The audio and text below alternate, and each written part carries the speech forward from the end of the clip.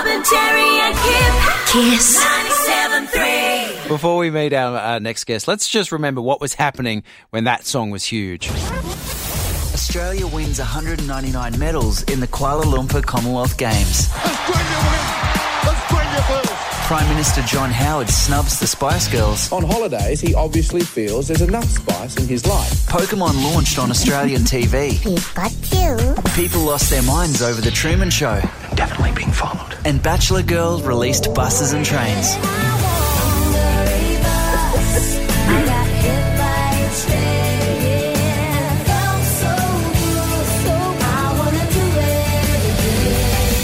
The year was 1998. Can you believe it was the same year that Pokemon was on TV, Tanya?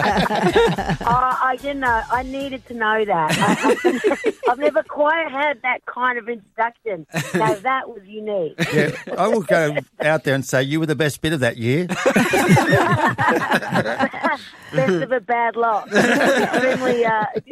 Extremely important event. So, Tanya, when you hear that, what were you doing? What was happening at that time in your life? Because that song was everywhere. Yeah. I know. Sorry about that.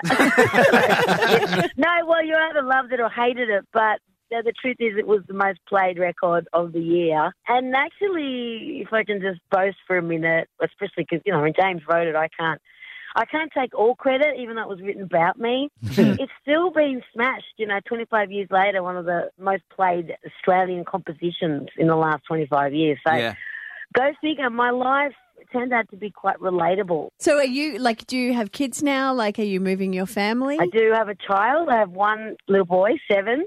And I married a Swede.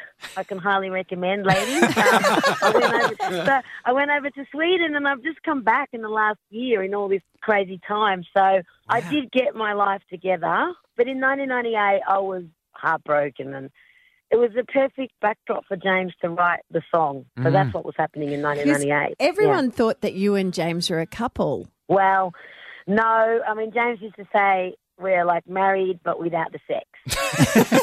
That's just like breakfast radio announcers.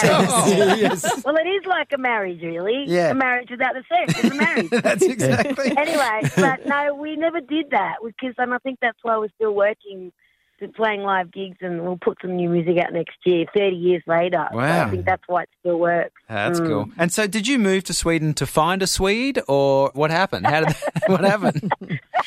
That's wildly specific. Yes. Well, I went over because I was 38. Creatively, I needed something new. I wanted to just be a songwriter for other artists, and that I did for 10 years in Sweden, and it was extraordinary. But then the artist in me missed singing live and writing my own songs for myself. So I've also made a solo record, which will come out next year as well. Because you wrote for plenty of big names in Australia too. Tina Arena, Jessica Malboy, Veronica's, Delta Goodrum, Samantha Jade, Kate Sobrano. What about in Sweden? Did you write for anyone window? I just went to Sweden to write for everyone in Australia. Oh, okay. Tanya, we are feeling so privileged, and thank you so much, because you are going to come to our 21st and you're going to do a gig for us. Yeah, thanks for asking me, guys. I don't believe I've ever done a gig for Kiss FM, so this is the first. Just for the ladies, you're bringing the Swede? I tell you what, I'll bring the Swede up to visit you when we move near you. Okay. So we're moving to northern New South Wales. You're going to Byron, aren't you? You're going to Byron. No, it's not Byron. Okay. It's Cabarita. There you go. Oh, that's great. Very nice. All right, It's close. True that. Anyway, guys, I want to know, Kiss FM wasn't even born when Buses and Trains was out, was it? No. Like 1998. Yeah, 2001 we started, 3 years later. It's interesting, isn't it? Yeah, but I think we still played you as a new hit. I love that. I love that I'm still modern. You're a warning to traffic now and use of public transport. Yes, that's true. I'm surprised nobody's used it. No public transport has synced us. Should I be surprised or maybe not? Yeah. No, they don't know. want people to It's throw funny, we've themselves never No, they don't. You could kill Walk to School Day, that's for sure. Yeah. I know, right? They might get you to edit it and say, I walked onto a bus and then I caught an ice train. On the zebra crossing. Yeah, exactly. Yeah. Oh, we can adapt. We can modernise. Yeah, I got okay. kissed by via Trey. There you go. Ooh, hey, budding songwriters. Yep.